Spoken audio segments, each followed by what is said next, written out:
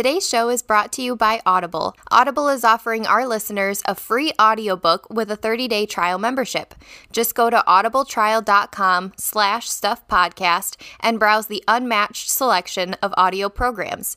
Download a free title and start listening. It's that easy. Go to audibletrial.com/stuffpodcast.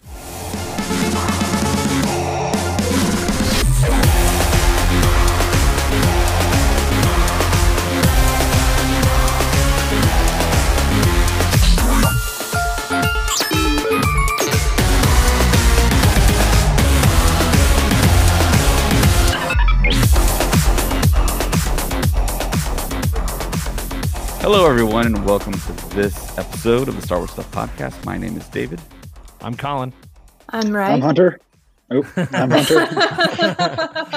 And we have a special guest today, Hunter Smoke. I've known him for a while. When I first joined the 501st, I didn't have that many friends, and I started talking to Hunter, and he has accomplished a lot in these past couple of years. He's even been to the red carpet premiere Solo.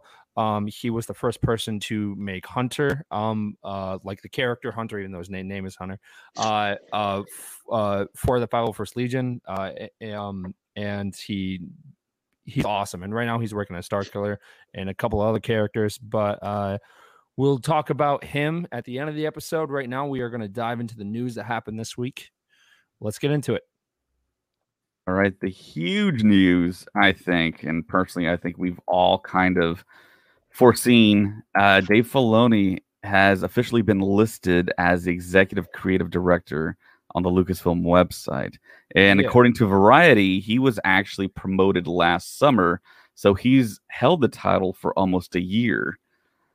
And now this makes him only have to answer to maybe Kathleen Kennedy and one or two executives, possibly. I don't think we're exactly clear on that.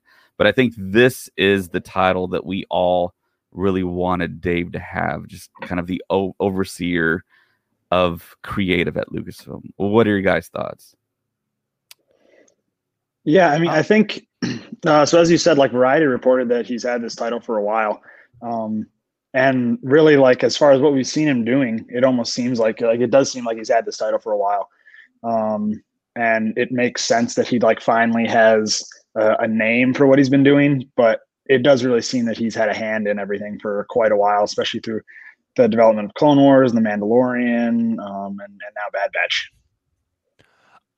So, I mean, I'm all for it. I'm just curious why it took so long for them to update to officially update his title, like on for the public. Probably COVID. Well, yeah, that just slows everything down. So that's my only guess. But I mean, this is basically just the website update, right? To announce it. Yeah, just somebody noticed it online. Somebody visited the Lucasfilm website, talked about it, spread like wildfire. But yeah, it feels to me like it was on purpose, because it seems like there's been fanfare for other promotions, sort of like Michelle Rejwan. Maybe Dave was asked, hey, do you want to have something put out for the media? Maybe he just was humble and said, no, that's all right. It doesn't really matter to me. I mean, yeah, I mean, that sounds like a really Dave way to go about it. Yeah. Yeah.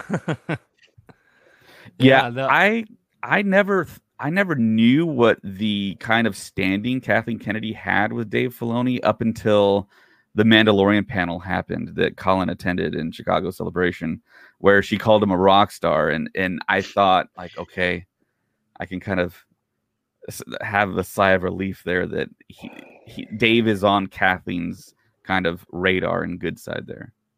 Yeah, I think Hunter was at the Clone Wars panel too, right?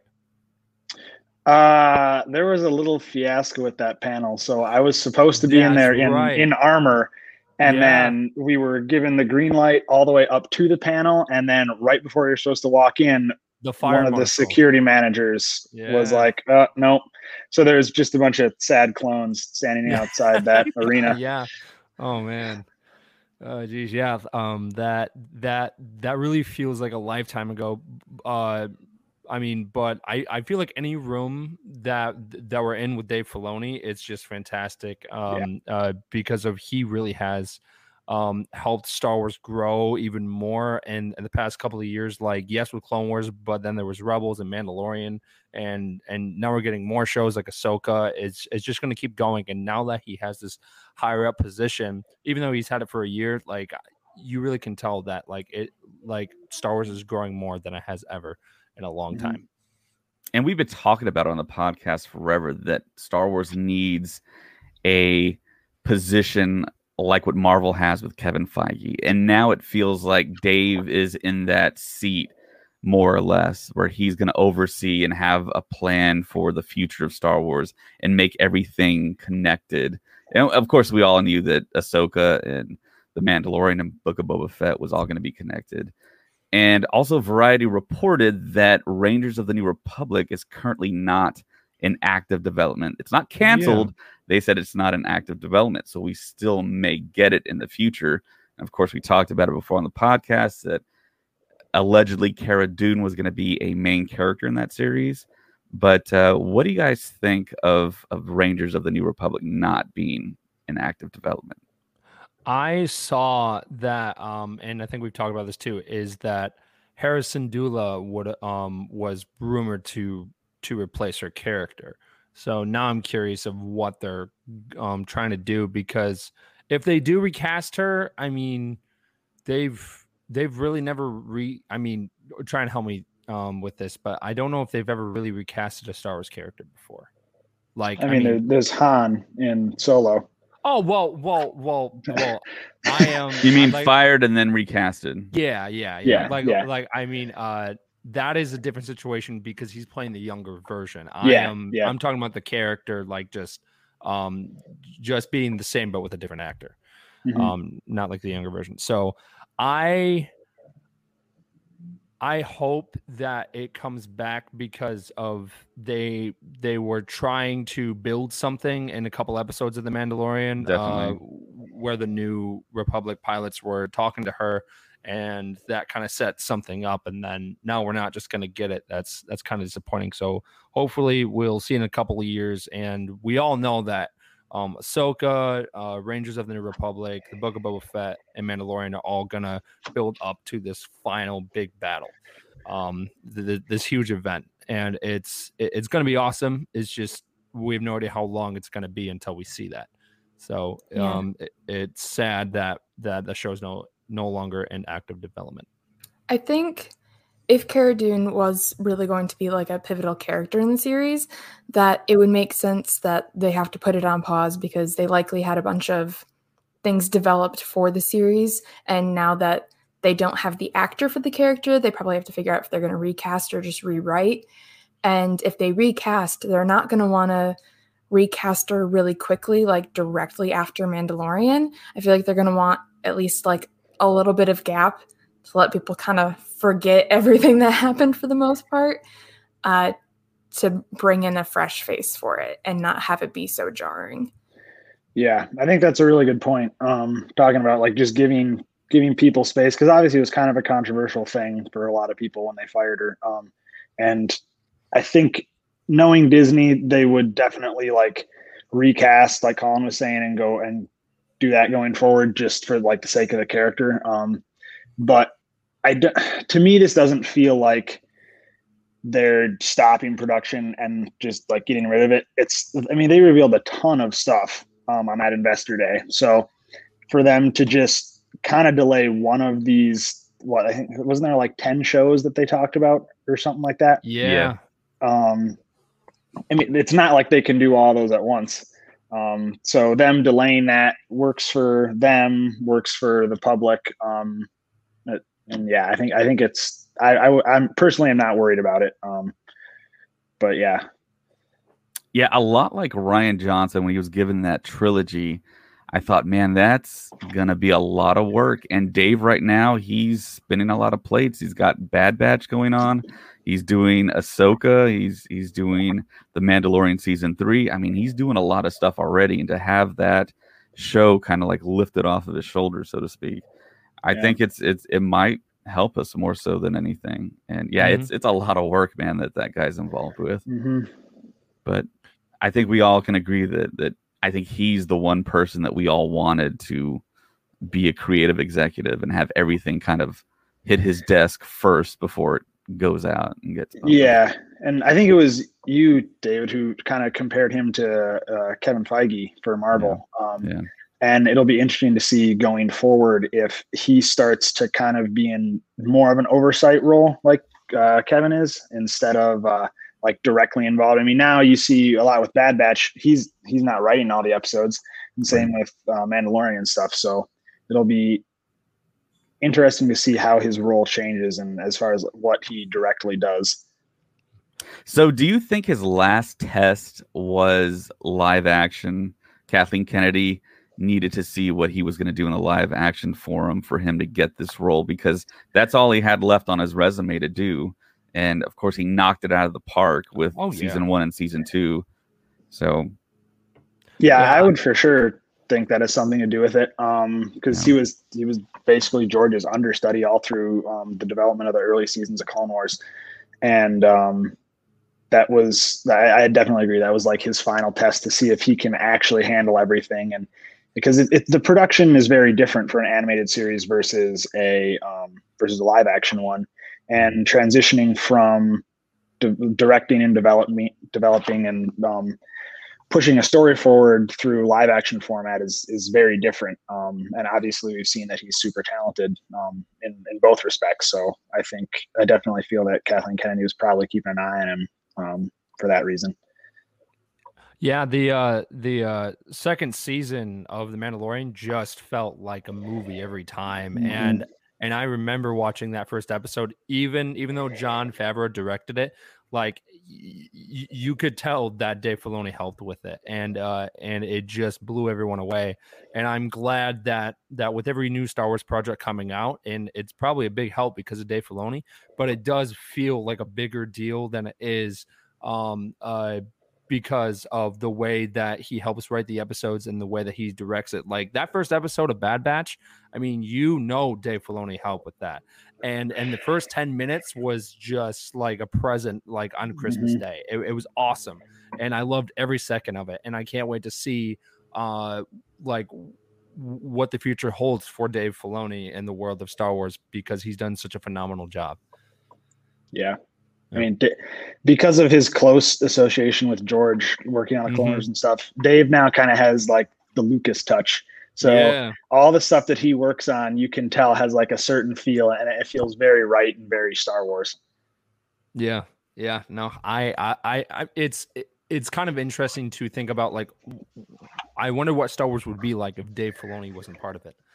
Like, I mean, like Clone Wars would not be the same. I mean, George Lucas would still have involvement, but like it just would not be the same. And we probably wouldn't even have, Ahsoka wouldn't even exist.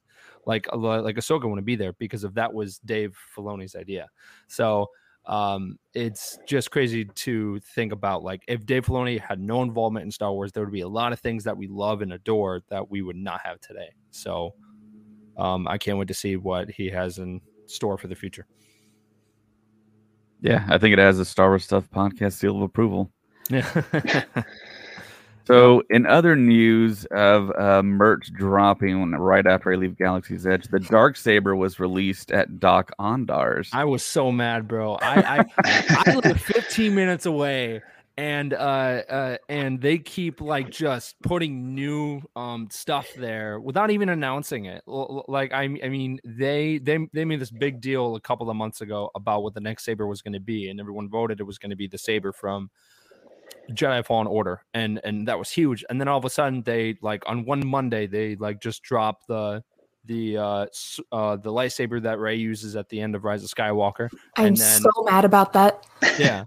And then the next Monday it was the Darksaber. So I'm thinking maybe this Monday they like might drop a new saber. If they don't, then they don't, but it's been a pattern. So I'm hoping it's going to be Qui-Gon Jinn's, because that would be a cool saber to have, because if his is so clean, it's perfect. Well, it fit with the Maul and the Obi-Wan episode 1 sabers that they have too. Right, so. right, exactly. And David's been there, Ray's been there. Hunter, you haven't been there yet, right? No, I have not. I was supposed to go the day that they closed the parks for COVID. Okay. Last Well, year. Oh man. So I told you, like, when you're free and you want to come, just hit me up and we can totally go, man. Maybe when I'm down there for MegaCon in August. Yeah. Oh shoot, wow. Yeah, no, and the other great thing is that conventions are starting to happen again. Mm-hmm. I know from Michigan, for all of us, they are doing Motor City Comic Con again, and that was one of like the best cons. And I'm so glad that that's coming back, and so it's just nice. The world is slowly going back to normal because I haven't trooped over a year and a half. We did stuff for my engagement last year. I never got to suit up, but I got to see everyone suit up. So I'm glad that like things are slowly going back to normal because just wearing those suits and just making people happy is like everything. It's fantastic. Yep. So actually another item dropped today, pictures floating around on the internet that I put on our Star Wars Stuff podcast Facebook group of the Din Djarin Mandalorian helmet that I believe we raffled off on Instagram, and we haven't gotten that shipment yet, but they're out there in the wild already. Yep. It is it's retailing at $119. Yeah, $119.99. Yep.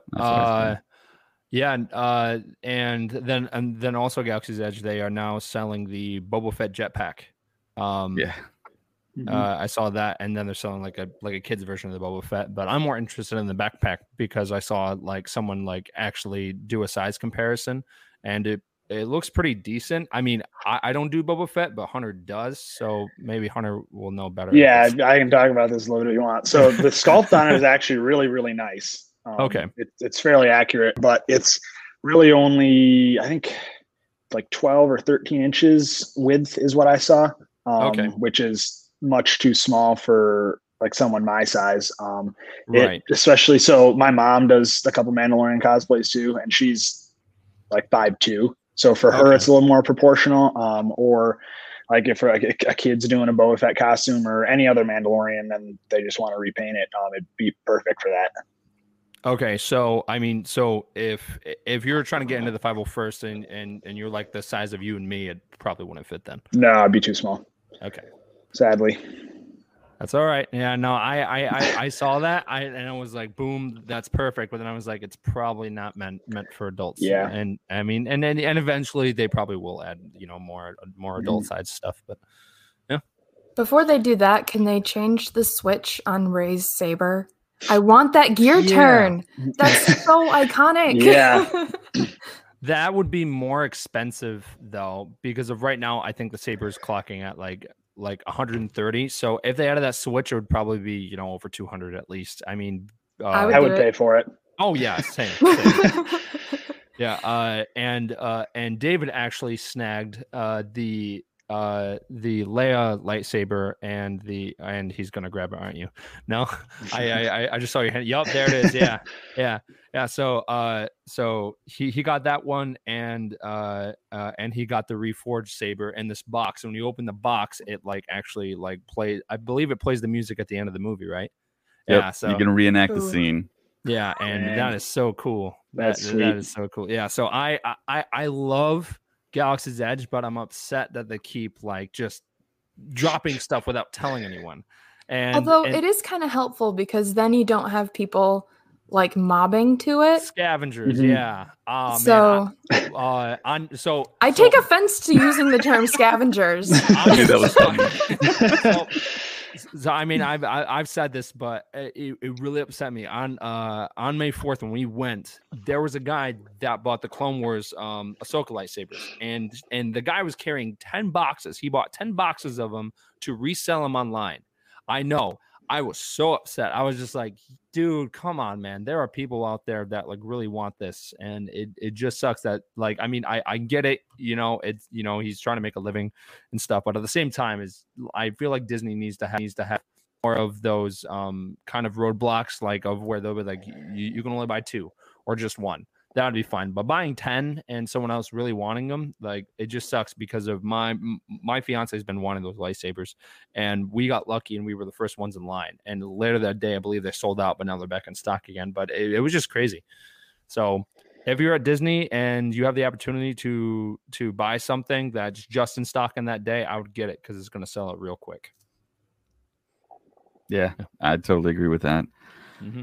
So the Bad Batch episode 4 corner dropped, and Hunter's in the corner. I think Hunter kind of wants to talk about it. So Just the forums are all yours. Yeah. Yeah. So this was a really cool episode. The whole thing with like the Bad Batch in the Clone Wars, they were just a supporting role, right? Like they were supporting characters. And now in the show, like we're getting more like individualism out of them, and really seeing their personalities and like how they feel about things. And this episode, especially, I think we got a ton of that, seeing how different characters react when stuff happens, like Hunter going into total dad mode when Omega got kidnapped there by Fennec. And then like Wrecker again jumping into action as soon as he heard that Omega was missing. And then again, just with Tech being his pretentious self and sticking around at the ship and fixing it up. But yeah, I thought it was really, really cool. And I'm a big fan of like that underworld side of Star Wars. I think that's really interesting because you get to see some different sides of characters that we didn't see in like the top levels on Coruscant in the prequels and all that. And you get into the nitty gritty, and it's really interesting. But yeah, this episode also seemed to set up a lot of what's going to happen going forward, because the question's out there, who has hired Fennec to hunt down Omega. And I mean, me personally, I feel like it's definitely got to be the Kevin Owens, just because they need her back. Yeah, I'm thinking that that actually it is Lama Su. She was the one that actually stopped the hangar door from closing in the first episode. So yeah. I think she has some type of attachment to her. And the biggest question for me is like, what DNA is in Omega? Like who's, I mean, she's a clone, but we don't know like who her host was.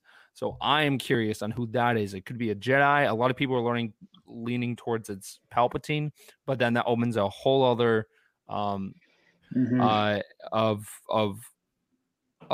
stuff because of that character. There's so much mystery around her, and I like that we keep getting more stuff about like the clones and stuff, because we know that Palpatine is obsessed with clones.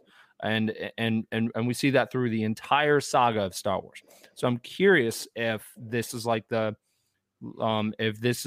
the seeds of Snoke, because we actually started to see more stuff about Snoke in The Mandalorian. So I'm curious of what's going to happen with this character, because at the end of this season, it could end up being like Rogue One, where they all die, because we have no idea where don't say that. Don't manifest that.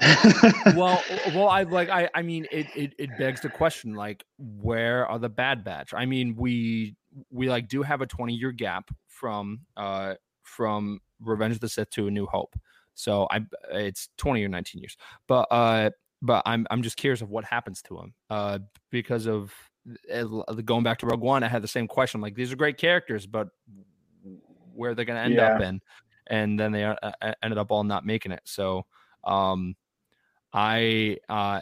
something else I'm really curious is that, so with Wrecker in this episode, it was the second time where he banged his head. Was it the second time? Because I'm pretty sure he got his head hit in every episode. He has been, and I get more upset every time, and I get more scared every time. Yep. Yeah. So I mean, I am just afraid that that his chip's gonna start working, and he's gonna end up doing something that everyone's gonna hate. So hopefully it doesn't come to that. But I saw some people saying that in the second episode where he banged his head, that that he was just kind of faking it so he could make like the room for Omega. And hopefully that's the case, but there's a chance that it might not be. But yeah, it was a cool Yeah, episode. I love the Bad Batch continuing the Star Wars trope of finding a kid and adopting it. The Dad Batch. Exactly, Yep. the Dad Batch. You just Yeah. find a random kid like Anakin, bring him along. You got the child, bring him along. So I kind of see them as older siblings. I kind of see Hunter being the dad, but then you're right. It's just kind of following that. I feel like that's a trend now of a character finding another character and then them playing a dad role, because that honestly like just goes through like the entire thing of Star Wars. I mean, because of that happened. Well, it's with found Qui-Gon family. Jinn. Yeah. Yeah. So Star Wars is it's- about family. Yeah. So I really hope nothing bad happens, but you know, it's Star Wars and anything can happen. So we'll just have to wait and see. I posted on Instagram the other day because of the delivery driver in the chase scene. He was wearing like the same outfit that The Aqualish. Ponda, Yeah. that Ponda, yeah, Ponda Baba, the Right. Kenner Walrus Man figure. Yeah. yeah, and I mean, and the outfit he's wearing is the exact one that his action figure has, like Yep. of the original action figure that Kenner made. And I don't know if that's coincidence or if maybe it's just, you know, it's just a other random guy of his species. But you I know, I think they did that as just a nod to the Kenner figures, because Okay. we've seen that same outfit appear before. I believe we saw him in what was the title of the episode? Was it Sunny Day in the Void? It was the one where they found Gregor in that city. Oh, yeah, He shows okay, up in the yep. background there. I believe he also shows up in one of the Rafa and Trace episodes from season 7 down in the underworld. And we also see outfits on background characters inspired by Yeah. Blue Snaggletooth, one of the vintage Kenner figures, and Yeah. by Hammerhead, the Mama Naden character that Kenner produced. Okay, well, all right. Well, in my mind, it's him, and he was just trying to find himself before he went to the cantina and got his arm chopped off. But that's just me. I mean, it actually very well could be. We saw him appear in Rogue One. yeah, So yeah. So I mean, all right. So Hunter, this right here is a personal question for you. Besides Hunter, who's your favorite character from the Bad Batch? Probably Tech. Tech. Okay. He's up there. I like that he's nerdy. Yeah, I like Tech a lot. Even in Clone Wars, I kind of got like a iffy feel from Crosshair. Like he always seemed just a little bit like he was a little bit unchained. And so yeah, I mean, Crosshair probably has my second favorite armor out of them all. Oh yeah. But yeah, and I mean that's not to say I don't like Wrecker at all either. I think Wrecker is great, especially now that he's getting more Screen time. Yeah. Yeah, more screen time, and we're learning more about him, and he's not just that I want to destroy stuff trope. Right. But yeah. Okay. Yeah, shout all out right. to D. Bradley Baker, man, because It's crazy. it on the voices. Yeah, because I mean, for voice acting, it's so funny to me. I mean, and this isn't just, you know, with Bad Batch and Clone Wars. Like this also happens on Family Guy, where like the main actor like is playing multiple characters and he's talking to himself, and that would just be so funny to watch, of just kind of going like back and forth. But he does such a phenomenal job. And some people don't even know that that's the same actor, and I think it's just so funny. I mean, it's really easy to almost forget that it's the same guy when Yeah. you're watching the show because they all sound so unique. Mm-hmm. Yeah. And we still don't know when Captain Rex is going to show up, but we know he's going to show up. So Yes. I am and in the trailer like of when they were like showing like of what the first season of Bad Batch was going to be like, we saw Captain Rex, and the planet they were on looks very similar to the planet from Jedi Fallen Order. So maybe we might see Cal Kestis. I mean, I doubt it, but I remember at the end of season 7 of Clone Wars when their cruiser was crashing into the planet, a lot of people thought that was going to be the planet from Jedi Fallen Order as well.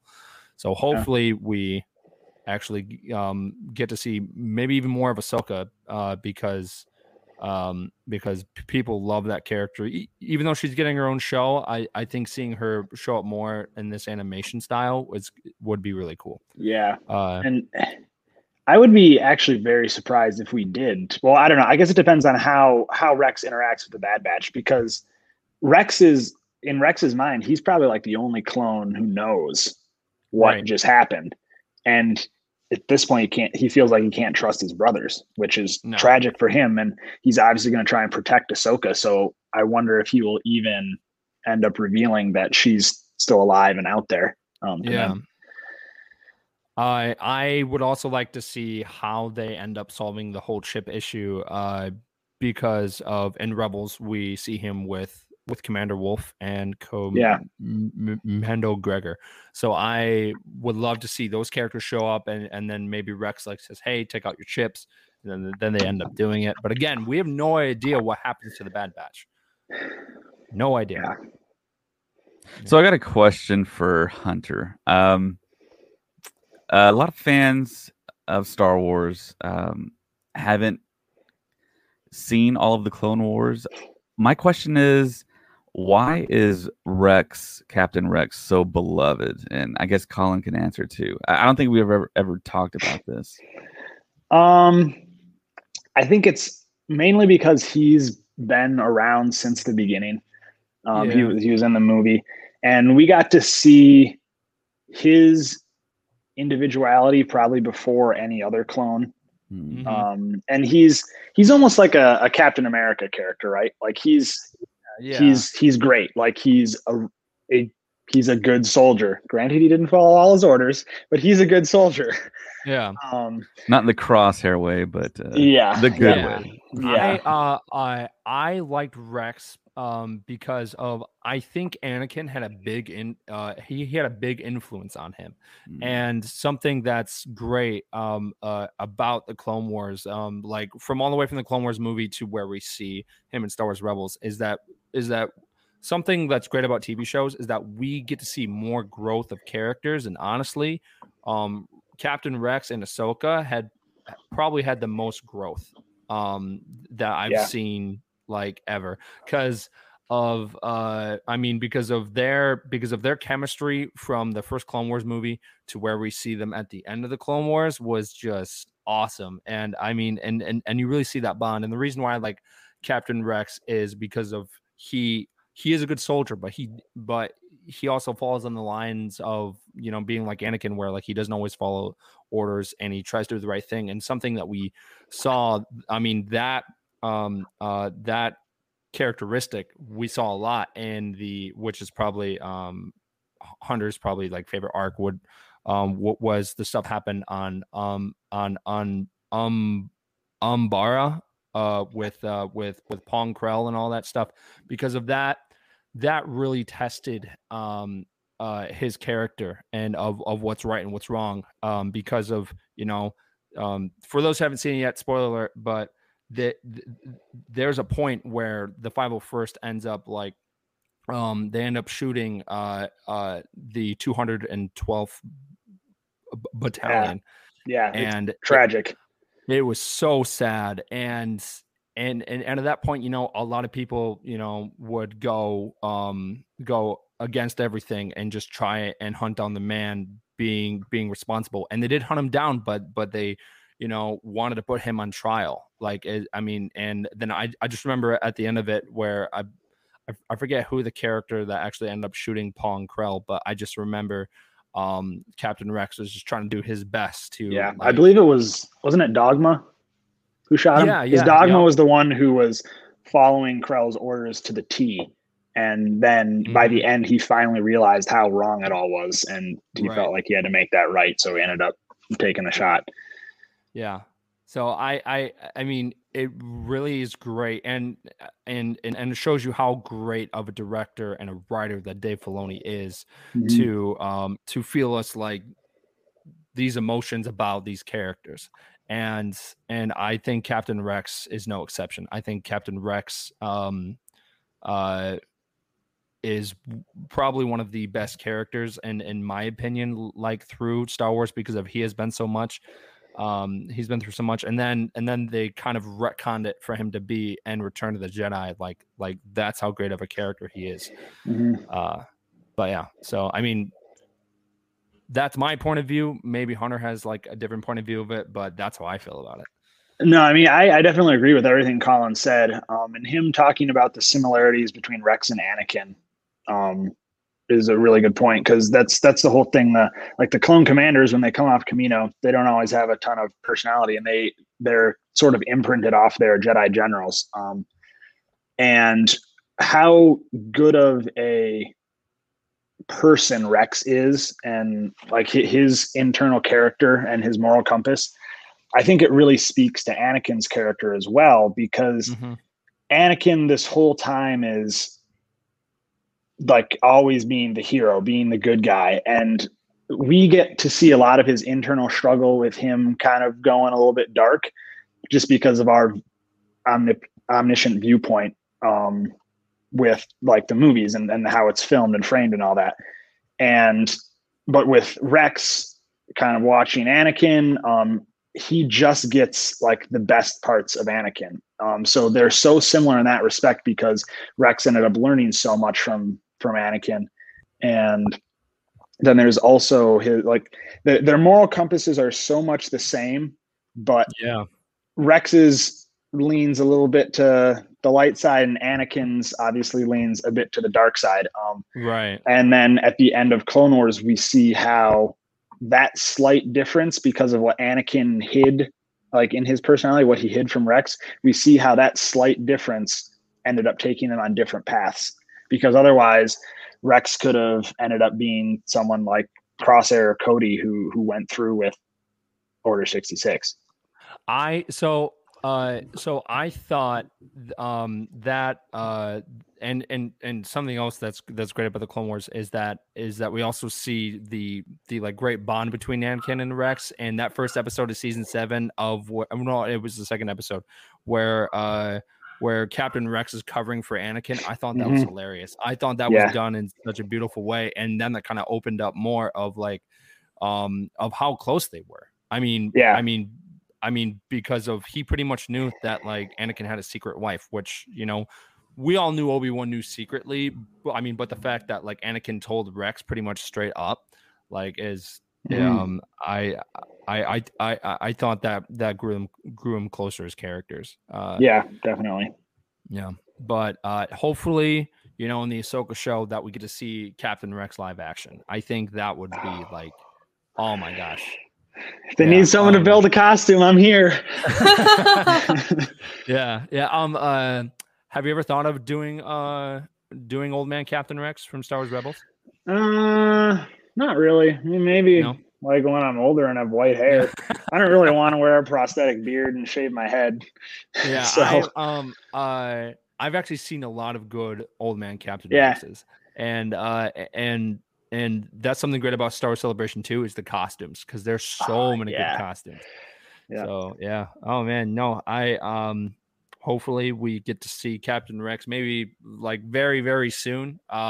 Something else about the Bad Batch is that, you know, with the Clone Wars, there were some episodes that were filler.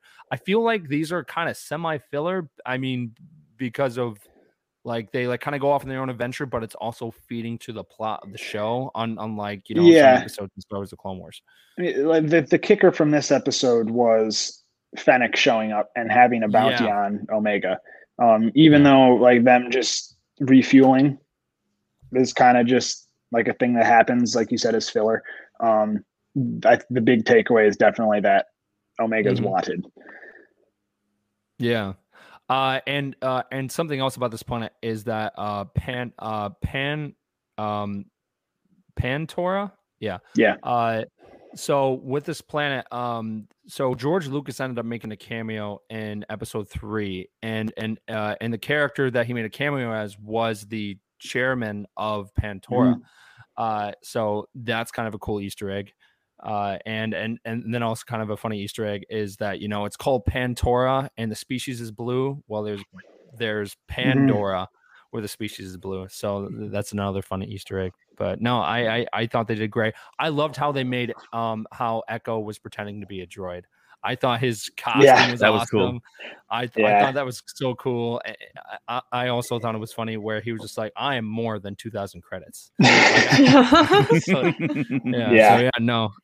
I think that that the people behind Bad Batch know what they're doing, and I am hoping we maybe get to see more of the Jedi aspect, because this is still directly after Order 66. So I hope we get to see more Jedi. I think that'd be pretty cool, and maybe hopefully we might get to go back to Coruscant and see more of the temple, like of the aftermath, because I'm curious. That'd be crazy. Because if we like really haven't seen, you know, on screen of what really happened, you know, on Coruscant, and we haven't been in Coruscant in a while, so I would love to see Coruscant again. Yeah, that's awesome insight, guys. So the official Star Wars Celebration portal will open soon for hotels. So that was released this past week, and it looks like if you got a Jedi Master VIP ticket, you'll have access to the room blocks on June 1st. All other ticket holders will have access to official room blocks on June 3rd, and then the general public will have access on June 10th. So every year they do this, where I guess Reed Pop Lucasfilm kind of separates off hotel rooms just for Celebration attendees. And I've never been able to get a room for whatever reason, but I don't know if they just like sold out or I already had plans for another thing. But is that something that any of us are going to try and do? So Sam and I have a plan, because of Sam has some relatives that live about 15 minutes away, but like it's a small house, so not all of us can fit. And then we need to talk to James, one of our other hosts, because he's not going to live that far away from it either.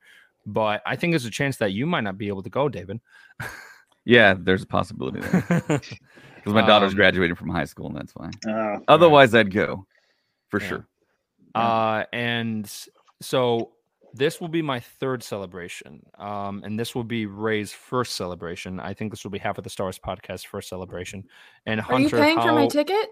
Because I'm a broke millennial, I can't go. Hunter, how many celebrations have you been? This will be number 4 for me. Number 4. Okay, so you went to the one in 2015? Yep. First one I went to was Celebration 6 in Orlando in 2012. Yeah, 2012. Oh, and wow. Then okay. Anaheim 2015, and then the Orlando one in 2017, and then again in Chicago. Yeah. Okay. But yeah, David was asking about the. Go ahead. Sorry. Oh no, I was gonna say for Star Celebration 2019, bro. I got so excited. I mean, because it was such a good time. That was like a 2-hour drive for us. Like, I mean, and for you, it was probably closer. But I was so pumped because I never thought it would ever be like in that area. So yeah, I would love for it to be back in Chicago at some point, because that was fantastic. And McCormick's a really nice venue too. I could go if it was in Chicago. Well, then why didn't you go last time? Because I found out like a month before it happened. And nobody told me it was a big deal. I just thought it was like a little Comic-Con kind of thing. Yeah, little. Nobody told me what it was. Yeah. No, I mean, I say it on the podcast all the time, but like, honestly, if you get the chance to go to Star Celebration, do it. There was this, I think it was on that Sunday of the Clone Wars panel, where like it was in the morning, and they actually got all the members of the 501st to do that giant group picture. I remember, I think there was at least 60, like there were so many stormtroopers, and I just remember looking to my right, and I saw just a small like kind of group of ARC troopers and Captain Rexes. Yeah, and I was in there. Yeah. So yeah, no, if you get the chance, go. It's a phenomenal experience. Yeah, it's great. Yeah.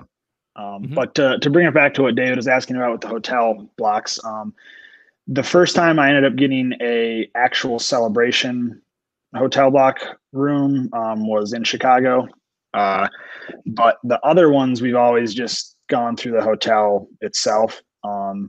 Usually how it goes for hotels is they open up reservations a year in advance for the rooms. So currently you can't actually schedule or book a room for Celebration because it's like a week over a year away. So in a week, I don't know, maybe they're just going to hold out until after the blocks go up, but you may be able to end up scheduling early just through the hotel itself, because like you said, the blocks end up selling out pretty fast because they're not the whole hotel. They're just a section of it. Right. Yeah. And something I really hope they don't bring back, but I keep hearing that it might, is the lottery system that they had in 2019. I hated that. I hated it. Yeah, I didn't get into any of the big panels. Yeah, no. See, so I did not get into the episode 9 panel, and that was one of the big ones I wanted to get into. I got lucky and I got into the Clone Wars panel and I got into the Mandalorian panel. And nice. But I really wanted to get into episode 9, and it just happened that, you know, there ended up being a glitch in their system because that was like their first panel, like, of the entire celebration that they were doing. So there were a couple of stragglers that ended up getting in, and I ended up being one of those people. But it kind of took away from the experience because of camping in line was probably one of the best things that I enjoyed about and the 2017 celebration, of just camping in line and just kind of hanging out. And I know there were like lightsaber tournaments and people were, you know, being in big circles, and, you know, it was awesome. So I really hope that they bring that back. I mean, they might not because of, you know, with COVID, but at that point, you know, the world should be a lot better by then. But who knows? But I really hope they don't bring back the lottery system because it just kind of took away the magic of Celebration, in my opinion. Yeah, I mean, I would like them to ideally not go back to it either, but I honestly see them sticking with it just because of the number of people attending now. And I think they did it because they thought it was going to help the fans know like what they were doing and not have to, like you said, waiting in line is really fun, but you also miss out on so many other things. So when you have a guaranteed into a panel, it allows you to do other stuff. So I think they did it with that in mind and wanting fans to be able to experience the other stuff. But I see what you're saying, but I don't like it. Hey, I'm right there with you, man. Like I said, I didn't get into any of the big panels. And I actually, a friend had an extra like ticket because one of the people they were with didn't want to go to the Clone Wars panel or had something else going on. So I could have got into that if I wasn't suited up, but I made the choice to suit up to like go up on stage and salute Dave Filoni in clone armor, because why would you pass that up? Right. But then I ended up just totally missing it and standing outside and listening to people cheer and be like, oh, what are they so happy about? Did I was going to say, I do know another clone that was in your situation, and they said that they ended up giving you guys like the actual Clone Wars posters though, right? Yes, we did get those. Okay, good. Yeah, that was something. Yeah. No, I for Star Wars Celebration 2022 it's going to be a big one because of they will have the panel for Kenobi. Most likely they'll have stuff for which that panel is going to be the big one. Like, I know that's going to be the big one. So I'm going to do everything in my power to get in that panel because that one's going to be huge. And I would bet they're going to announce something else even bigger by then too. Like what? Like they're going to announce the next actual movie. Yeah, but like I mean, for the Kenobi series, that's been something that every fan's been wanting. Yeah, no, I'm not saying that's not going to be big. That people are going to lose their minds over that. But I think there'll be more than just that to lose your mind over, is my point. Okay, fair enough. Yeah, no, because and I've never been to California, so I don't know how it really is like how like that situation is because of I really want them to kind of take it back to Orlando because of that, like, center was perfect and but just everything going on with Anaheim, I'm just curious on how the experience is going to be. Yeah, Anaheim is completely different. Yeah, it's a pretty nice convention center. It's comparable to the other ones that they've had it at. There is one arena that's even bigger than what they have in Orlando and at McCormick. Like it holds more people. I believe there's one big connected one to the convention center on the end, and that's right. where You're talking about the arena at the Anaheim Convention Center. Yeah. Okay, so yeah, when they did the 2015 first opening the Force Awakens panel, what they do is they kind of slice it in half. Yeah, and in that half, about 75% of the seats are used, plus chairs on the floor, because it is kind of like a basketball type arena. Yeah. No, I was in there for that panel when I went up in. I was right in outside, like the last or the second to last row, so I was way up in the nosebleeds, but I was still in there, and it was great. Yeah, because like I mean for that panel, like that really was the message. Like Star Wars is back. Like it's really back. So I was watching the live stream of that.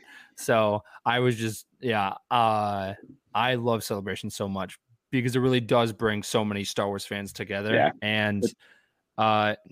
And I think being part of the 501st really helped me explore my fandom for Star Wars. So I can't wait to see what the next celebration brings. And it's more fun if you know more people there. And because I met David I met David at the first Star Wars celebration I ever went to, and I kind of knew you, Hunter, like through the 501st, but then like through that big picture, I thought that was so cool because I was like, I know people. So it's so cool. It's awesome. And Ray, you are going. We will figure a way for you to get there. If you can figure out a way to get me there, I will figure out a way to get Sabe there. Okay. Yeah. So, Hunter, I don't know if you follow Ray, but she actually just got her Sabe costume approved from the Phantom Menace. The battle decoy. Yeah, I think I've seen it on social media and stuff. I think Ray, I've actually trooped with you a couple times at Grand Rapids Comic-Con and stuff, but I don't know if we've ever really met. Yeah, because I don't think we've met, but I have done two Grand Rapids Comic-Cons. Yeah. Okay.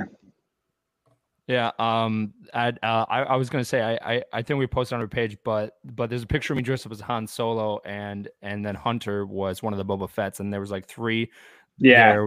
There was 3 Boba Fett's and there was 3 Han Solos, and it was really funny. Yeah. No, I actually think there were 4 of us. We had all of the Boba Fett versions plus 1, which was the coolest thing for me as a Boba Fett nerd to have. Return of the Jedi, Special Edition, and Empire there. That made my year. Yeah, and speaking of Boba Fett, with the book of Boba Fett, what's your number 1 prediction for the show? Like from all of you, because right now, like no one's talking about the book about the new show coming out because there's not that much to go on. Yeah. Well, I know what yours is, Colin. Hang on a second. Yeah, with a blue elephant. He's definitely coming back. Yeah, that's my number 1. Yeah, I don't think I have a particular prediction. I've heard a bunch of rumors about what's happening and what we're going to kind of see and what one of the main villains is going to be. And I've just kind of stayed away from trying to guess what's going to happen. I'm just going to be there watching it, and just I know Filoni's in charge, so I know I'm going to like it. I know it's going to be Max Star Wars, so pardon the pun. I'm excited for more Fennec, so yeah, I'm happy with anything. She's a very interesting character. I am curious, like if her and Boba Fett actually have a history, and maybe we might get to see that history in the Bad Batch at some point. But at the same time, at that point, he's still kind of a teenager. Yeah, so, he'd be close to Omega's age, wouldn't he? Like a little bit older. I think because we saw him in some episodes of the Clone Wars, and he was like clearly in his teenage years. Yeah. Because I think he was like 9 or something in Attack of the Clones, right? Yeah, because I can't tell people's ages, let alone when they become animated. Then I really can't tell how old people are. Yeah. I think a big question for me actually is, are we going to see Boba Fett be quintessential Boba Fett? What we always thought of him being as, like, more so kind of a villain more than what we might think we're going to get with, like, almost like a Suicide Squad version of Star Wars where the bad guy doing good kind of scenario. I hope we see him being dark, brooding Boba Fett. Yeah, dude. Like that would be so great. We got an after credit scene, which this was like the first Star Wars after credit scene like ever, and it was so cool of just seeing him come down and he just takes everyone out. Like, he doesn't care about all that stuff. All he wanted to was to sit on that throne, and he owned that pose too, like of just sitting on there and being like, I am the king now. So you have no idea how much I lost my mind when I saw that the first time. Oh man, yeah, no, I believe we ended up doing like a live stream of it like at 3:00 in the morning. And at that point, like, our brains were kind of dead, and we just watched the credits, and then we just started watching it happen, and we saw Jabba's palace, and we were just like, wait, what's going on? And it was just funny to see like some of the characters that we haven't seen in years. Like, I mean, Bib Fortuna. Yeah. I'm just coming up and he's like, Boba, you're alive. And he's like, I don't care. And he just shoots him. Yeah. And it's just like, That's what I hope we see more of. Boba just kind of being out for himself. And I don't know, maybe there'll be I'm sure there'll be something in there that Boba Fett like cares about, and that's his motivation for doing whatever he's doing. But I hope it gets gritty. Oh yeah. Because I think that's a cool thing to see in Star Wars, like the underworld type deal. And he's almost if Jabba's crime empire is still where it was, or even half of what it was when Jabba died, Boba's kind of now in like Maul's type position, where Maul was ruling Crimson Dawn and has all this power to do something with, and we don't know what at this point, but we're gonna find out, I'm sure. Yeah, no, I want to see Bosk. I want to see IG-88. Yes. I want to see the classic bounty hunters. I want the band to get back together. I want to see action. Wait, are you talking about Max Rebo's band or that too, man? That too, because I mean, like if Bib Fortuna survived, you know that Max Rebo like definitely survived. He's like hanging out in the streets of Mos Eisley, and then he's walking and he probably sees like this audition poster, like to be the new band for Boba Fett, and he's like, sign me up, and then you know, he plays and Fett sees him. He's like, you know, I remember you were really good at what you did. So yeah, I just imagine it like the Robot Chicken special where Max Rebo survives and is like, no one talks about I gotta get to my gig, man. Yeah. Yes, that is what I want. I will die a happy man if I see Max Rebo in Jabba's palace, where they're like just kind of doing a camera pan of like all the weird aliens and stuff, and Boba Fett sitting on the throne. You just go to Max Rebo and like his like new members of the band playing. I would die a happy man. I would be so happy. I want that for you, Colin. Thank you, man. I appreciate it. Oh man, yeah. No, something else that I would like to see is maybe some flashback scenes of Cad Bane versus Boba Fett, because if they actually like recorded an entire episode of that, of where like I know where there's a whole story arc, and there's a small animation where like it's not fully animated, but it does show Boba Fett versus Cad Bane, and I guess it's canon. That's how Boba Fett got the dent in his helmet. Yeah, which I don't know how that falls into canon, but that was going to be the explanation for it, which is really cool to me. I think that's dope. Right. So hopefully we get like that kind of scene. I mean, because of with the Book of Boba Fett, that does bring the opportunity to kind of fill in the gaps of what happened to him from, you know, the Clone Wars to where we see him in A New Hope, because he does show up in A New Hope for like a quick second. We see more of him in Empire, which is where he's mainly known for. Even though he did show up in the holiday special, and that's where the Mandalorian was like mainly inspired by, was like, I mean, because of we like see his rifle, and I was just blown away that they kept, you know, talking about the holiday special, because it's just such a weird thing. So I would love to see a flashback of him kind of escaping the Sarlacc pit. I want to see him fighting Cad Bane. Like, this would be like a great time for them to do, you know, kind of a bunch of flashbacks to show you where Boba Fett, and it would be a good way to kind of bring back, you know, the actor who played him in Attack of the Clones, Daniel Logan. I think that would be a good way to bring him to, like, to play the younger version. Yeah, Daniel Logan's actually been very active on social media, so it kind of, I think he's maybe hints at the fact that he has something to do. Well, he has been campaigning to be put back into Star Wars for a while. I believe there was a trailer for like Solo, and there ended up it showed the creature, and then there was like a shadow that looked like Slave One, and I remember he posted something about it, like saying like, "Oh my gosh, it's Boba Fett and Solo," and I'm just like, bro, you are trying hard right now. Yeah, he tries really hard. Yeah, so like I mean, if it happens, it happens, but like I mean, it's just like all those years where people thought that McGregor was knocking on Disney's door and being like, "Hey, I want to play Obi-Wan Kenobi again." So, you know, if it happens, it happens. But I'm glad that we're finally getting more of Boba Fett, because for a while now he just had that there was so much mystery behind him, and then, you know, at the same time, he's a great character, but he was also the character that got knocked into a Sarlacc pit by a blind man. So hopefully, he just had a few too many drinks on a sail barge. Yep. Give him a break. Going back to Star Wars Robot Chicken. It was so funny. Yeah. But yeah, no. So we got the Boba Fett.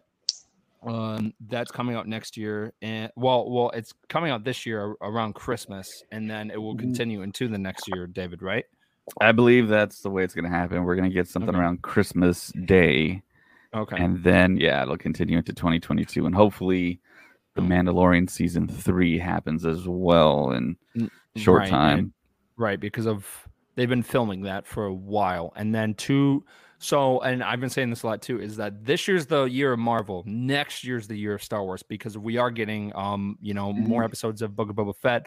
Hopefully the Mandalorian, hopefully the second season of Bad Batch, which they haven't announced yet, and Kenobi, and the show Visions and Andor. So we are going to be getting a lot of Star Wars next year, and we'll get more news, especially at Star Wars Celebration. And I'm still waiting on the Lego Star Wars game. That has been delayed twice. And we still haven't heard anything. I'm so annoyed by it, because I want to play. I want to make Max Rebo with a lightsaber. Like, that's the dream. That's the dream. But yeah. Of course you do. But yeah. Yep. Nope. So yeah, something else I want to talk about. In kind of grain of salt type rumor news. Okay. This came out a couple weekends ago. I saw someone talk about it online, and I didn't hear anything about it from any of the sources I really trust. But then one of the sources that I do really trust, they started kind of talking about the possibility of Daisy Ridley coming back to Star Wars sooner than later. And the original kind of article was the fact that my interest is piqued. there was talks of Daisy Ridley potentially signing some type of contract to come back, but of course that was not from reputable sources, in my opinion. But then talk started happening about, okay, well, maybe there's a chance that she might be in the Rogue Squadron film. Right. And I heard that too, and I think that's great. But I really hope that and I know a lot of the fans have been complaining about like how for the first couple of years, they were mainly focusing on the Galactic Civil War stuff, especially in games, which is fine and great. But with Rogue Squadrons, with the books and the games, all of it focused on was in the original trilogy, and I love that. But if they end up doing it with the sequels and they end up having Rey come back, that would be great. But if they do, then they need to bring back Poe. Because and Finn, he is a general, and Finn. So that because Finn is also general. They're co-generals. Yes. Right. So and at that point it would be Star Wars Episode 10. So it is. I'm on board. Yeah. Well, yeah, but I'm just I mean, because of at that point, like what would be the story? Like, I mean, it would probably be some leftover First Order people, most likely, but who would be the main villain? And I swear, I mean, it'll probably be something new. Like, we're all asking what the story is going to be for Book of Boba Fett. So it's up to Lucasfilm to come up with the stories. Yeah. I think if they tied into more of the stuff that happened in Legends, I think that would be a good call. I mean, because of they've slowly been bringing stuff back to Legends like Thrawn. Thrawn was a perfect choice to bring back because that honestly was like a fan favorite, and he's done a phenomenal job. And when Ahsoka said like, "Where is Grand Admiral Thrawn?" and the Mandalorian, I was like, "Yes, live action, let's go." So, well, I think they're definitely trending towards bringing more back from the EU with like the Acolyte show that's going to be coming out. That's I think really going to be their gateway into Old Republic stuff. Yep.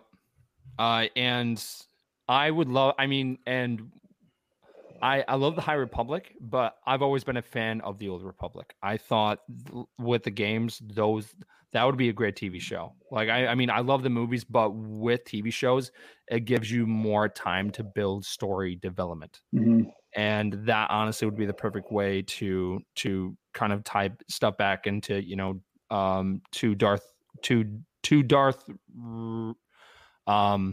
who's the guy that like had the red lightsaber and the purple lightsaber? His name was Revan. Thank you. Yeah. So tying more into that stuff would be awesome. And on top of that, it does focus on stuff that was happening in the underworld at the time. And I think we always need more, plots about the underworld because of with Crimson Dawn, all that stuff was great, but I wish that we ended up getting a Crimson Dawn show. And coming up this week is when people want the second Solo movie to happen, and I know people are really campaigning for that. But if they do, I'd rather have it be a TV show so we can see more about Crimson Dawn, like between the end of the Clone Wars and Solo and all that stuff. Yeah.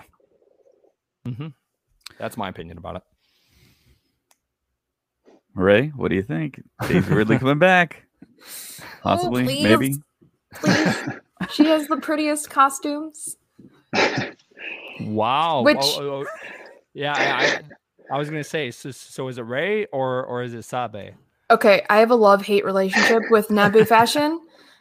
It's pretty to look at. It's a nightmare to make.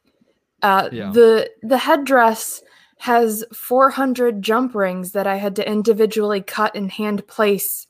You honestly did a phenomenal job. So, like, it looks awesome. It's a thing that's pretty to look at, but not to make. Rey is pretty to look at and moderately hard to make. Yeah. Depends on the costume. Jakku, easy. Rise of Skywalker, nightmare. Yeah, I was telling Ray in our Stories episode that I just released on Patreon that Sabe is a costume totally worthy of walking around Celebration in. And I told her that she would be stopped every 3 feet to take a picture. It is so detailed, and I mean, and those costumes that have that much detail are really worthy of showing off. Like with Hunter's Captain Rex, like those like marks that he has on his helmet. Like actually I can show it because I got the action figure.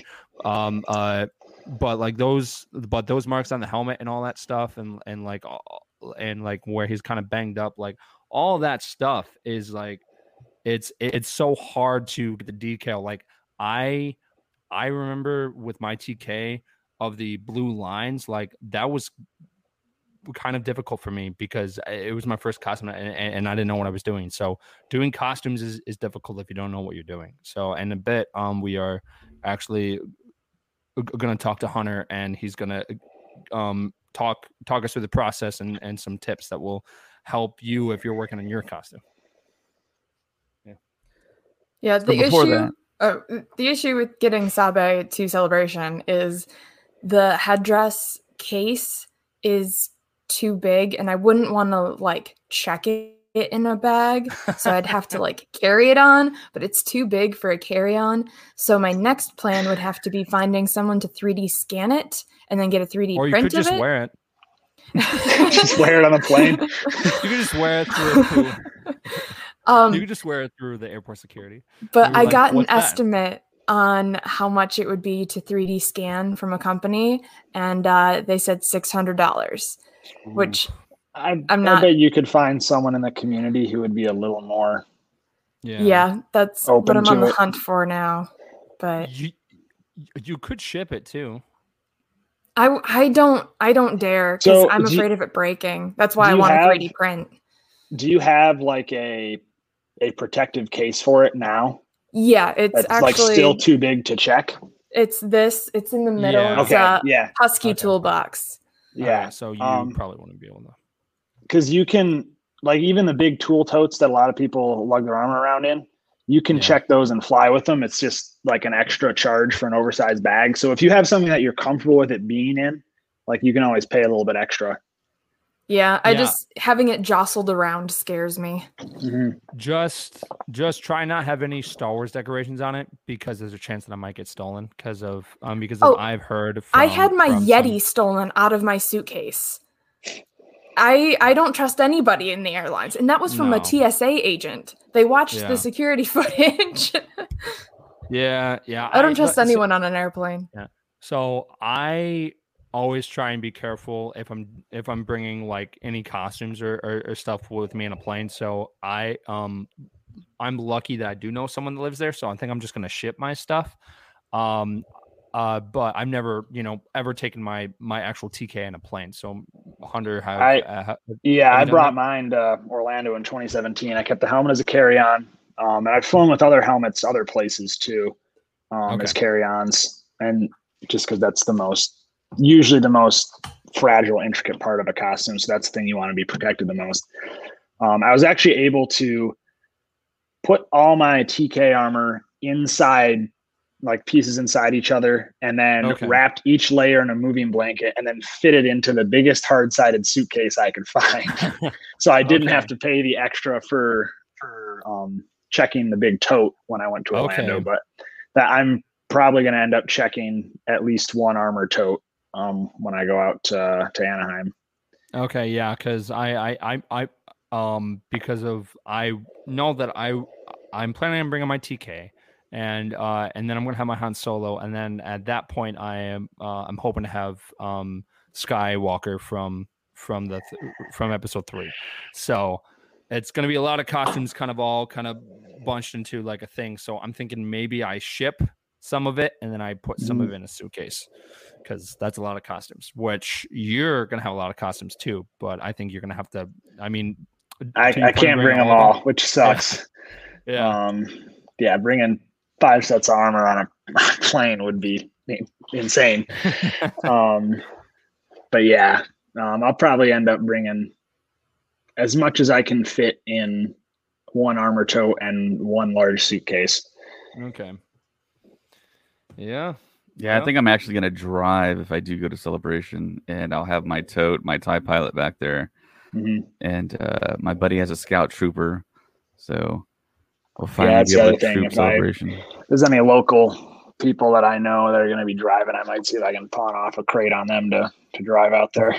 Yeah, it's just tough because it's like a 30-hour drive or something. So yeah, from Michigan, because I watched the so on the original Star Wars Blu-ray set, they with like of just the 6 movies, they ended up having like the 501st Legion special where like they went to the Rose Bowl, and I just remember watching it where like a bunch of the people lost their stuff on their flight, and then they couldn't troop because it got stolen or misplaced. So that is my biggest issue with it. And the other thing I'm thinking about is how do you plan to get like your blasters like there? Some of my blasters I can disassemble. What I did in my crate for my suitcase for Orlando, I put a slip in there that had like an itemized list of what was in there. I had a tag wrapped around the blaster saying, "Hey, this is fake. This is solid urethane rubber. It's not going to hurt anyone." I mean, unless I like pistol whip someone. But and then I had a picture of everything too, like me wearing the kit, so they knew what it is. Because if they haven't seen Star Wars, they're going to have literally no idea what's in this suitcase. So being as transparent as possible with TSA is really important. Okay. Yeah, just so they know what they're dealing with. Yeah, because I know people have a hard time taking their lightsabers from Galaxy's Edge. Like, so hopefully it won't be too bad. I'll probably have to brainstorm more, but if you don't have like if you have your suit and you don't have the blasters, I just feel like it's kind of incomplete in a way because of it just kind of makes it like the whole ensemble. So it would just be weird to have like a stormtrooper walking around and not have the blaster, even though you could probably buy like a really cheap one. I'm sure you can borrow one from a friend out there too when they're not trooping.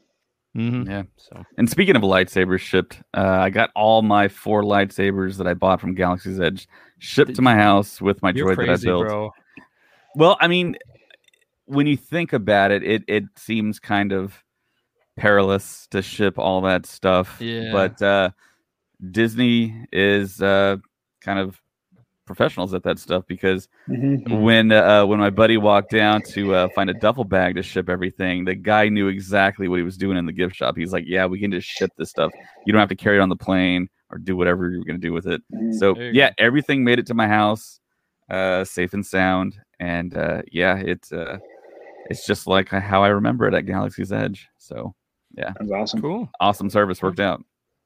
So the other thing I kind of want to note here, that Andor is going to shoot in Scotland.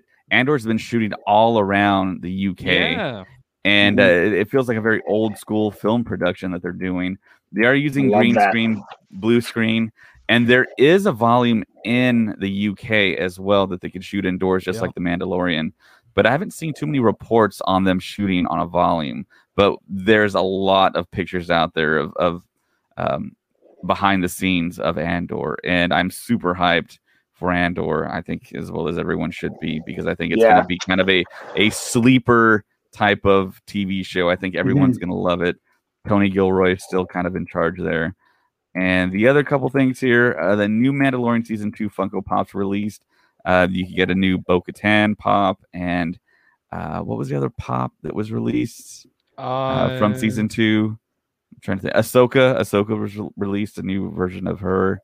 There's the one where Din Djarin's holding Grogu, but he's not wearing the helmet. Yep. Right. There's that one. And the other thing, too, is the anniversaries of Episode 1, 2, and 3, the prequels, and the 41st anniversary of The Empire Strikes Back happened this past week. So continuing along with the theme of Star Wars month of May, we should just celebrate the whole month. That's what I'm proposing. This is the May. Yeah, definitely. It's going to be May. So as of right now, I wanted to ask the panel here, what TV show / film are they hyped about at this moment in time? The most hyped about? I mean, I'm loving Bad Batch right now, but hands down, the thing I'm most looking forward to is Boba Fett. Really? Okay. Well, yeah. I mean, I guess that makes sense. I can never get enough Boba Fett. Yeah, I love I love the underworld and the darkness of Boba Fett and all that stuff. But honestly, Kenobi, That's mine. because That's mine too. it's I mean, it is something that we've all been wanting since Disney got the rights to Lucasfilm, is something with Kenobi, because of that story needs to be told, because of he went through so much in episode 3, and I just want to see him dealing with it. And the fact that Kathleen Kennedy said that Darth Vader and Obi-Wan are going to have the rematch of the century intrigues me, because a lot of people thought that the last time they fought was on Mustafar, and then they fought again in episode 4. So what happens there, we have no idea, but the concept art that has come out for it and some of the story is awesome. And the fact that most of the original actors have come back is it's fantastic. And Liam Neeson, you know, being a Force ghost or talking to him through the Force, I mean, that's awesome. Like, that is something every fan wants to see. And I can't believe that we're finally getting it after all these years. Yeah. I echo everything Colin just said. Just the fact that they got everyone back, all the actors, down to Joel Edgerton playing Owen Lars, which I think he's going to have a bigger part. And you go back to all the references, all the lines of dialogue in A New Hope, where Lars calls him, he wasn't just a crazy old man. Are we going to see crazy Ewan McGregor as Ben Kenobi? Are we going to see something like that? I mean, what is that going to look like? Well, so just stuff like that.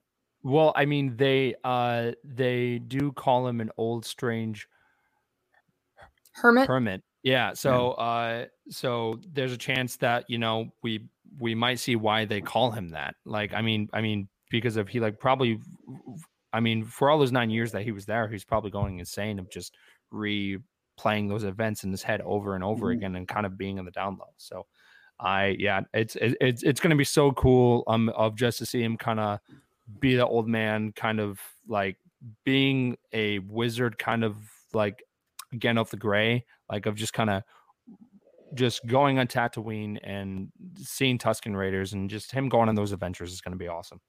Yeah. But to be honest, if they announce Max Rebo show, I would not be disappointed either. But that's just me. You get a Max Rebo show, I get a Handmaiden show. All right, there you go. Handmaiden's Tale. Yeah. I did tell somebody I was really into the Handmaidens, and they're like, "Wow, that's a dark show." I'm like, I wish it was a show. But how so the Gonk droid that we end up seeing in Bad Batch, I would love for them to kind of do like I mean like think about it. It could work because of there's always a Gonk droid almost in every movie and in almost every show. How cool would it be if like Gonky from the Bad Batch ended up having his own show, and it just showed his like story from all the way through the saga? Like, that would be something. I mean, like, not like a full, like, you know, episode where it's like an hour. Like, it would be like, you know, 10 minutes each episode, but it would be pretty funny to see if they did something like that. The Gonk show. I'd rather have a Max Rebo show than a Gonky show. I am with you, but yeah. I don't know. Clink was pretty cool. That R2. He was arms and legs. Neat. Yeah. Mm-hmm. Yeah. Did because of I know that Dave Filoni voiced Cheap in the last episode of the Clone Wars. Did he do any new voices in this episode? Because I know he loves droids and Chopper and all that stuff. I don't know. I don't know either. But yeah. I wonder. So hear me out. With the Kenobi show, they could pull in some handmaidens, or at the very least, like adjacent to them, because I finally got around to reading the Vader comic with Sabe in it.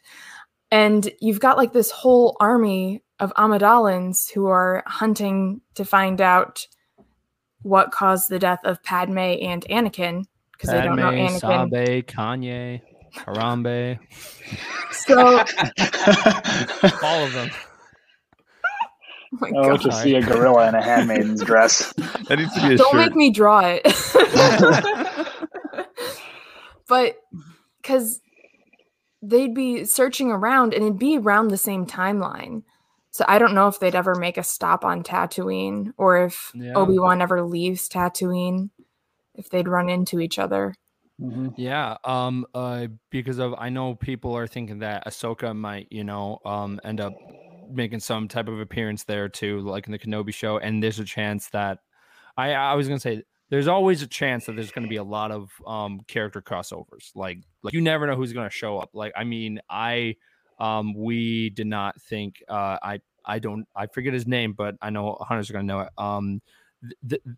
There was that deserter clone that we saw in season 2 of the Clone Wars, like, yeah, him, yeah, and we didn't think that we would ever see him again, and sure enough, he shows up, and that was a cool callback. So you never know who's going to show up in these shows. Yeah, I would even love just to see Captain Tonra, who's a character in Queen's Shadow, and then in the Vader comic with Sabe, who was played by Richard Armitage in The Phantom Menace. Oh, so if we could get Richard Armitage back in Star Wars, that would be also amazing. For those who don't know who that is, that's the guy who played Thorin Oakenshield in the Hobbit films. Also, Rose Byrne, Corday. Mm-hmm. Yeah. But is there anything else, David? I think that's all the news that kind of dropped. If anyone has anything else, no. I've been really excited about this because of I really admire Hunter for like all the stuff that he does. And honestly, I feel like he's brought more fun to the costuming community. I believe there was that picture of where it was Jango Fett, Boba Fett, and then the Mandalorian. Like that got so many hits. Like it's crazy. So, Hunter, can you kind of talk about yourself and what got you into doing costumes and all that stuff? Yeah. So I got into Star Wars when Revenge of the Sith was coming out. I was like 7 then, so saw the trailers on TV. I was like, whoa, that looks dope. And I had my parents, I asked them about it, and they ended up getting me the DVDs, and then it all went downhill from there. But growing up and stuff, my dad would always help me like make my Halloween costumes and that kind of thing. So I guess that's where my cosplay origin story comes in. But yeah, so that, and then I started building more as I got older. Probably my big moment as far as knowing I wanted to build full armor was Celebration 6 in Orlando. I mentioned I was there earlier, and I went to a Costuming the Clone Wars panel, and that just blew my mind. And after that panel, there was some of the guys lingering around afterwards because they brought in some people in armor, and they were standing around talking about stuff, and I was just kind of standing there like staring at them as a 13-year-old kid, just looking at Captain Rex because he was so freaking cool. Yeah. And the dude there who was Captain Rex in the panel noticed me, and he talked to me for a while, let me put on his helmet, and that just had to happen from that point out. So then after that, I kept getting more into costume and mostly prop building after that. Did some Marvel stuff, some Star Wars stuff. And then in 2016, I joined the 501st with A New Hope Stormtrooper. Probably a year or so after that, I started work on and finished my special edition Boba Fett. And then shortly after that, my Captain Rex. And then last summer was Hunter. So those are like all my costumes. And then I run an Instagram page and a TikTok under the name JGuy Hunter. So JG_I_Hunter. And that's kind of where people know me from. But I've been super involved with the 501st in leadership positions, and especially like positions like the membership liaisons, where I get to talk with new members or people building costumes and like help them through that, because I love talking about armor. And like on Instagram and stuff, I always love it when people DM me with costume questions. You're like, hey, I'm kind of doing this, I'm running into problems, do you have any suggestions? Like, I'll talk about armor all day. But yeah, so that's I love doing it. And I love the community. It's like I got into this because I'm a big Star Wars nerd and I love Star Wars. But what has kept me so active and really pushed me to keep things going is the community itself and all the people that I've met. Yeah. I remember probably one of the real like first times that I met you was at Grand Rapids Comic-Con, but I just remember being on that big photo shoot at Star Wars Celebration 2019. And I know I talked about this before, but it was just awesome just to look around and see like hundreds of people like just dressed in these costumes. And I just looked over and there was just a squad of clones. And it was just so cool, like just to see multiple Captain Rexes and our ARC troopers and stuff. I'm like, this is what like I dreamed of doing as a kid. And I mean, and I'm just seeing all these people share the same passion as me is incredible. And just seeing people bring these costumes to life, like especially with Captain Rex and then Hunter, I mean, like that was quick with like Hunter. So it's, I mean, it honestly is super cool, and it's an awesome achievement. For all the costumes that you've done, which costume was the hardest to make?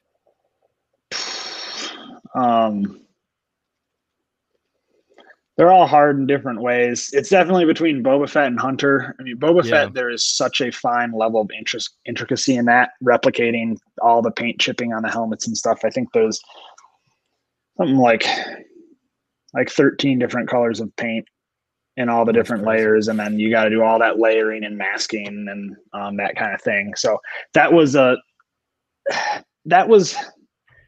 probably one of my favorite costumes to build because it was such a learning experience.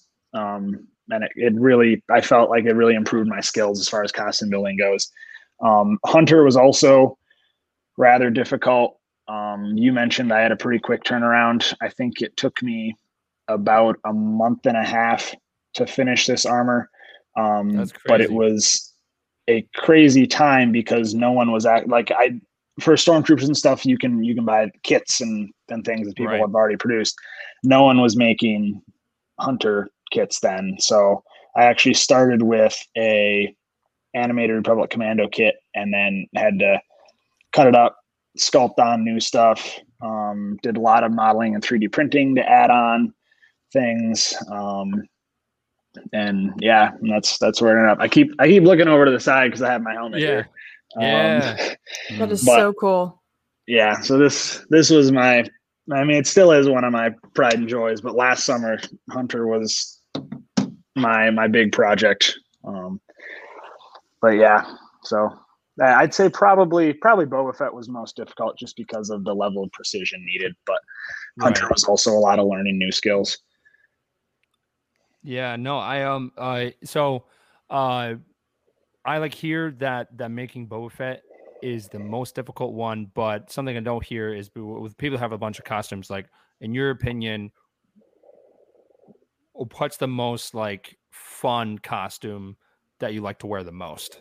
Like little like convention stuff. Like, I mean, I'm like from your shirt, I kind of lean on, Captain Rex, but Rex I think is still my favorite to wear.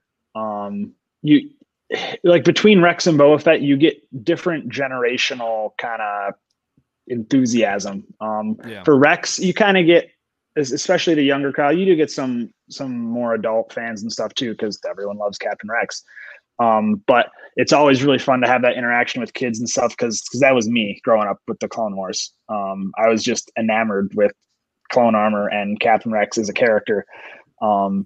And to have that kind of go full circle is super cool. Like one of my favorite memories from Celebration Chicago was I was trooping the floor in Rex, and there was a kid that came up in a Captain Rex costume and took a picture with me.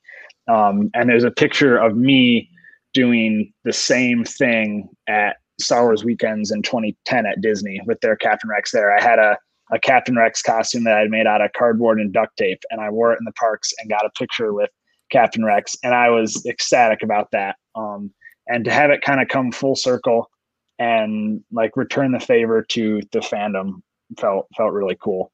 Yeah. So yeah, Rex is still definitely my favorite costume overall to wear, just because of the general interactions you get with people. Boba Fett probably has some of the more memorable moments because some people just lose their minds. I had a dude come up to me at a convention one time when I was wearing Boba Fett. He goes, "Dude, you're tattooed on my chest." And I had no idea how to react to that. So I was just kind of like, cool. Okay, yeah. Like that's great, man.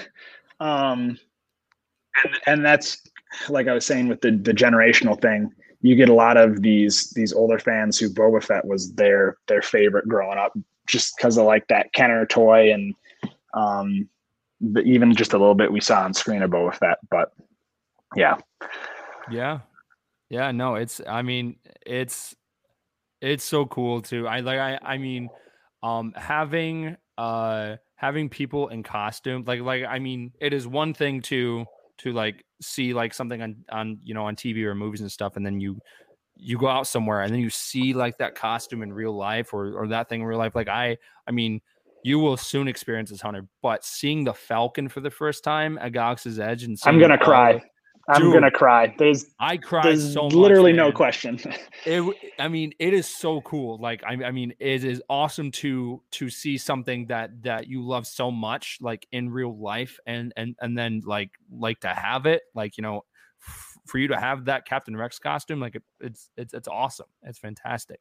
So, if you're interested in doing costumes, is there any advice that you can give the people that listen to our podcast? Yeah. First and foremost is research. Like it really helps to know what you're getting into. And that doesn't even go for just an accuracy standpoint. Like us in the costuming clubs, accuracy is obviously paramount to a lot of other things, but even if like researching the techniques you need, and some people don't intend to join the costuming clubs, which is totally fine. Like that's like, it's still great to get out and be a part of the cosplay community and do that. But because some people don't want to join them, they try and like steer away from resources that are connected to the community. And that's not what the 501st community is about at all. Because each detachment, like each grouping of costumes in the 501st has their own forums, and you can go on there and you can learn so much. So I'm on the staff for the Clone Trooper detachment, and on our forums, we still have people come on who aren't intending to join, but we still help them through the build process. And there's so many great resources out there, just because the 501st has been around for such a long time that everyone can learn from. And even if you're not, even if you're not building that direct costume, like I spend time just watching random YouTube videos about cosplay and stuff, like Adam Savage's Tested channel. Yep. Absolutely love his videos. And just watching other people problem solve, kind of gets your mind in the right mindset, to tackle a costume build. And then I guess another thing that I say is just reach out to people, like make friends in the community. Like I said, I'm always happy to talk to people online about it or in person too, which that doesn't really happen. Sometimes we get local recruits and stuff, but I'm always happy to talk to people. But reach out to, if there's someone that has done something that you want to do, or you think used a similar technique to something that you could use for your own build, reach out to them, because chances are they're just as excited about it as you are, and they're going to love talking about it. Because it's not a competition, and it never should be that way. It's everyone celebrating their love of Star Wars or whatever property you're trying to build a costume or prop for. So I stay involved with the community. Just look around the internet. There's so much stuff on the internet, as you all know. But yeah, it's be ready to learn. You're not going to sit down and it's not going to come together overnight. I've made plenty of mistakes on my builds. Everyone makes them. it's never going to be perfect your first try, but that's Right. okay. Yeah, as of right now, I've been working on my Mandalorian costume, and I started with the rifle, and I'm still sanding that rifle, man. Like sanding takes time. Like it takes a lot of time for me. Yeah. Yeah. Well, those are all 3D prints, right? Yeah. Yeah. So that 3D printing has been a really incredible asset to the costuming community, because it's allowed people to do so much more. Granted, it involves a few more steps than if you were to start with a resin cast or back form plastic. But it's made so many complicated things a lot more accessible to the general public, because you can get a really good printer now for like $400, which I mean sounds like a lot, but it's you make your money back in the enjoyment you get from it. Yeah. Yeah, and I mean, and something awesome about that is that it's not just costumes, it's props too. Because if I know that you ended up making a paddle droid head, Yeah. So those do come in handy, because of some people just do it to just to have the props around their house. Because I think Craig Hobbs has been, I was going to say he's done so much with his, and right now he is working on his R2D2. So it's I love so seeing awesome. his progress. Oh yeah, dude, he's awesome. I believe he just built, he ended up building a Wrecker helmet, and I think he's trying to help someone to make Wrecker, even though I'm just thinking, like, for that costume, I feel like you have to wear kind of like platform shoes or something, because he's such a tall guy. Wrecker is big. Yeah, he's huge. But yeah, Craig's been talking to me about Wrecker, and it's so exciting to see other Bad Batch builds like start to kind of come out of the woodwork now that the show has started. There's a couple of my friends online have been getting together out in California. They have a Hunter, a Tech, and a Crosshair. So That's they're getting close to a full squad, which I cannot wait to see someone actually get together with a full squad. That will just be fantastic. And I mean, I can't wait to be a part of one myself too, because how cool would that be? Like you were saying with that shoot I did with me and Boba, and then two of my buddies in Django and Din. It's just cool to hang out and have a good time in armor.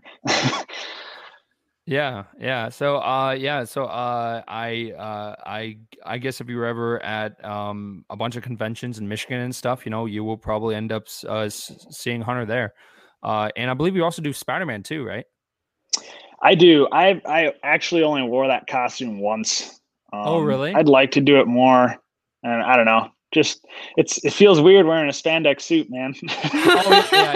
Yes. Yeah. No, I was gonna say I used to have Spider-Man, but then I moved to Captain America, and honestly, I think you would make a good Captain America. I've been thinking about moving to Cap. That might be. I'm kind of following your footsteps a little bit. You've been talking me through my Han build. Actually, I just ordered the last couple of parts that I needed the other night, and they should be here pretty soon. But yeah, so I'll be finishing that up, and then I'm working on a Lord Starkiller build right now too that is nearing completion. So because after that, maybe I'll tackle Cap. Yeah, because of for Starkiller, you ended up finding someone selling it, and then you just started remastering it. Yeah, pretty much. So there's really only one person, like one maker, who's ever sold parts for this costume. And right now they're just too busy to be taking on commissions for even kit parts. So I was just kind of told to wait by them. And then I just happened to see someone who had ordered parts from them a while back and just wasn't going to finish the build. Like they had got it. They never even took the sticky back covering off the Velcro to place it.